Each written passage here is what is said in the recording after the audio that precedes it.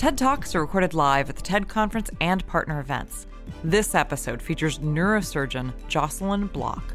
This talk contains powerful visuals. Download the video at TED.com. Here's Jocelyne Bloch. So I'm a neurosurgeon. And like most of my colleagues, I have to deal every day with human tragedies. I realize how your life can change from 1 second to the other after a major stroke or after a car accident. And what is very frustrating for us neurosurgeons is to realize that, unlike other organs of the body, the brain has very little ability for self-repair. And after a major injury of your central nervous system, the patients often remain with a severe handicap. And that's probably the reason why I've chosen to be a functional neurosurgeon. What is a functional neurosurgeon? It's a doctor who is trying to improve a neurological function through different surgical strategies. You've certainly heard of one of the famous ones called deep brain stimulation, where you implant an electrode in the depth of the brain in order to modulate a circuit of neurons to improve a neurological function. It's really an amazing technology, and that it has improved the destiny of patients with Parkinson's disease, with severe tremor, with severe pain. However, neuromodulation does not mean neuro repair. And the dream of functional neurosurgeons is to repair the brain. I think that we are approaching this dream. And I would like to show you that we are very close to this. And that with a little bit of help, the brain is able to help itself. So the story started 15 years ago. At that time, I was a chief resident, working days and nights in the emergency room. I often had to take care of patients with head trauma. You have to imagine that when a patient is coming with a severe head trauma, his brain is swelling, and he's increasing his intracranial pressure. And in order to save his life, you have to decrease this intracranial pressure. And to do that, you sometimes have to remove a piece of swollen brain. So instead of throwing away these pieces of brain, of swollen brain, we decided with Jean-François Brunet, who is a colleague of mine, biologist, to study them. What do I mean by that? We wanted to grow cells from these pieces of tissues. It's not an easy task. Growing cells from a piece of tissue is a bit the same as growing very small children out from their family. So you need to find the right nutriments, the warmth, the humidity, and all the nice environment to make them thrive. So that's exactly what we had to do with these cells. And after many attempts, Jean-François did it. And that's what he saw under his microscope. And that was for us a major surprise. Why? Because this looks exactly the same as a stem cell culture, with large green cells surrounding small, immature cells. And you may remember from biology class that stem cells are immature cells able to turn to any type of cell of the body. The adult brain has stem cells, but they're very rare, and they are located in deep and small niches in the depth of the brain.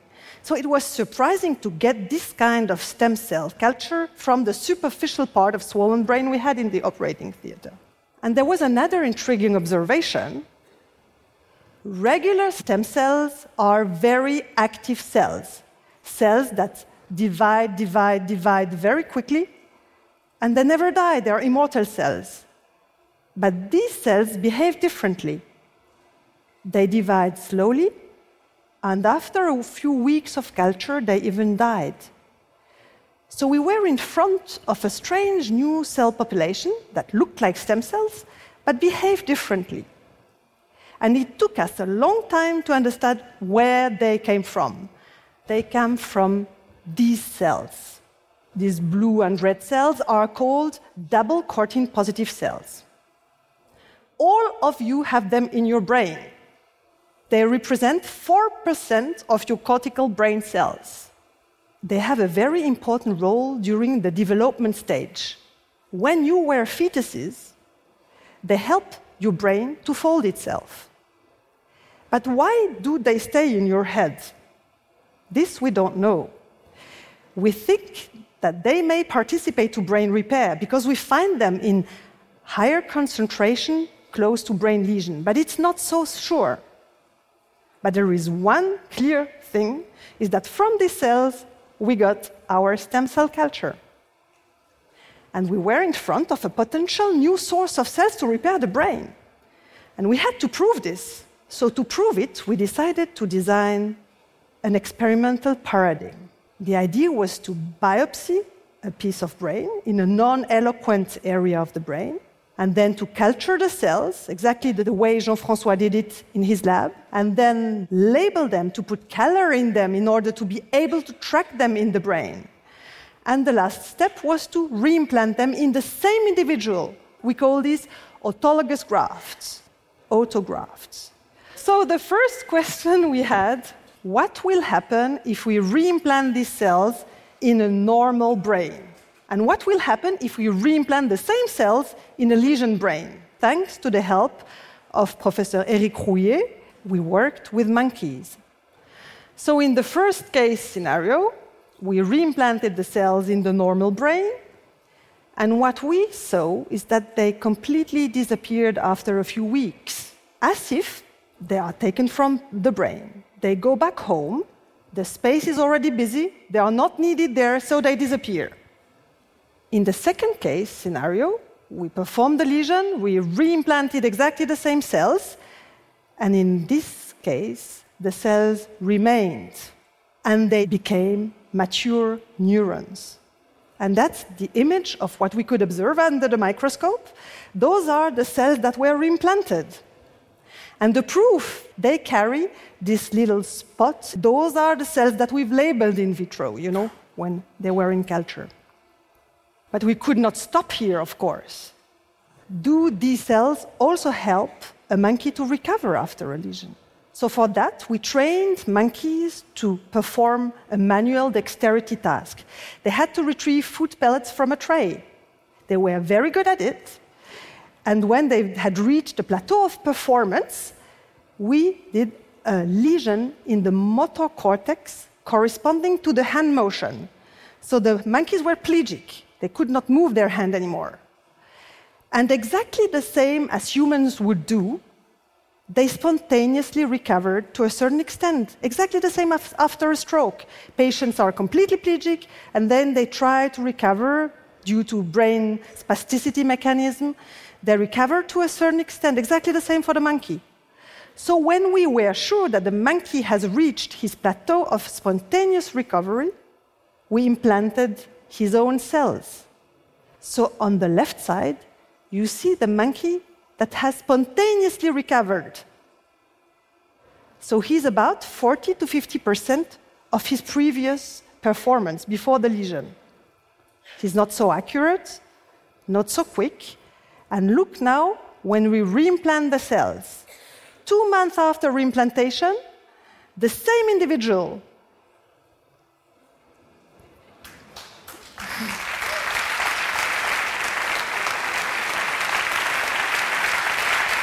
It was for us also a very exciting result, I tell you.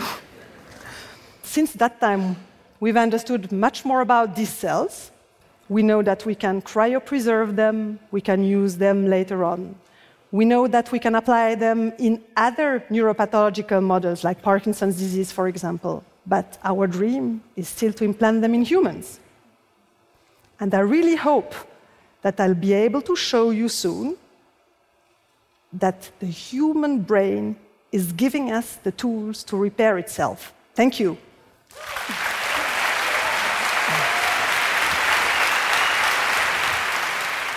Jocelyne, let's go back to the carpet. Yes, Jocelyne, this is amazing. And I'm sure that right now there are several dozen people in the audience, possibly even a majority, who are thinking, I know somebody who can use this.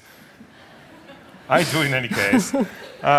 And of course the question is, what are the biggest obstacles before you can go into human clinical trials? The biggest obstacles are regulations.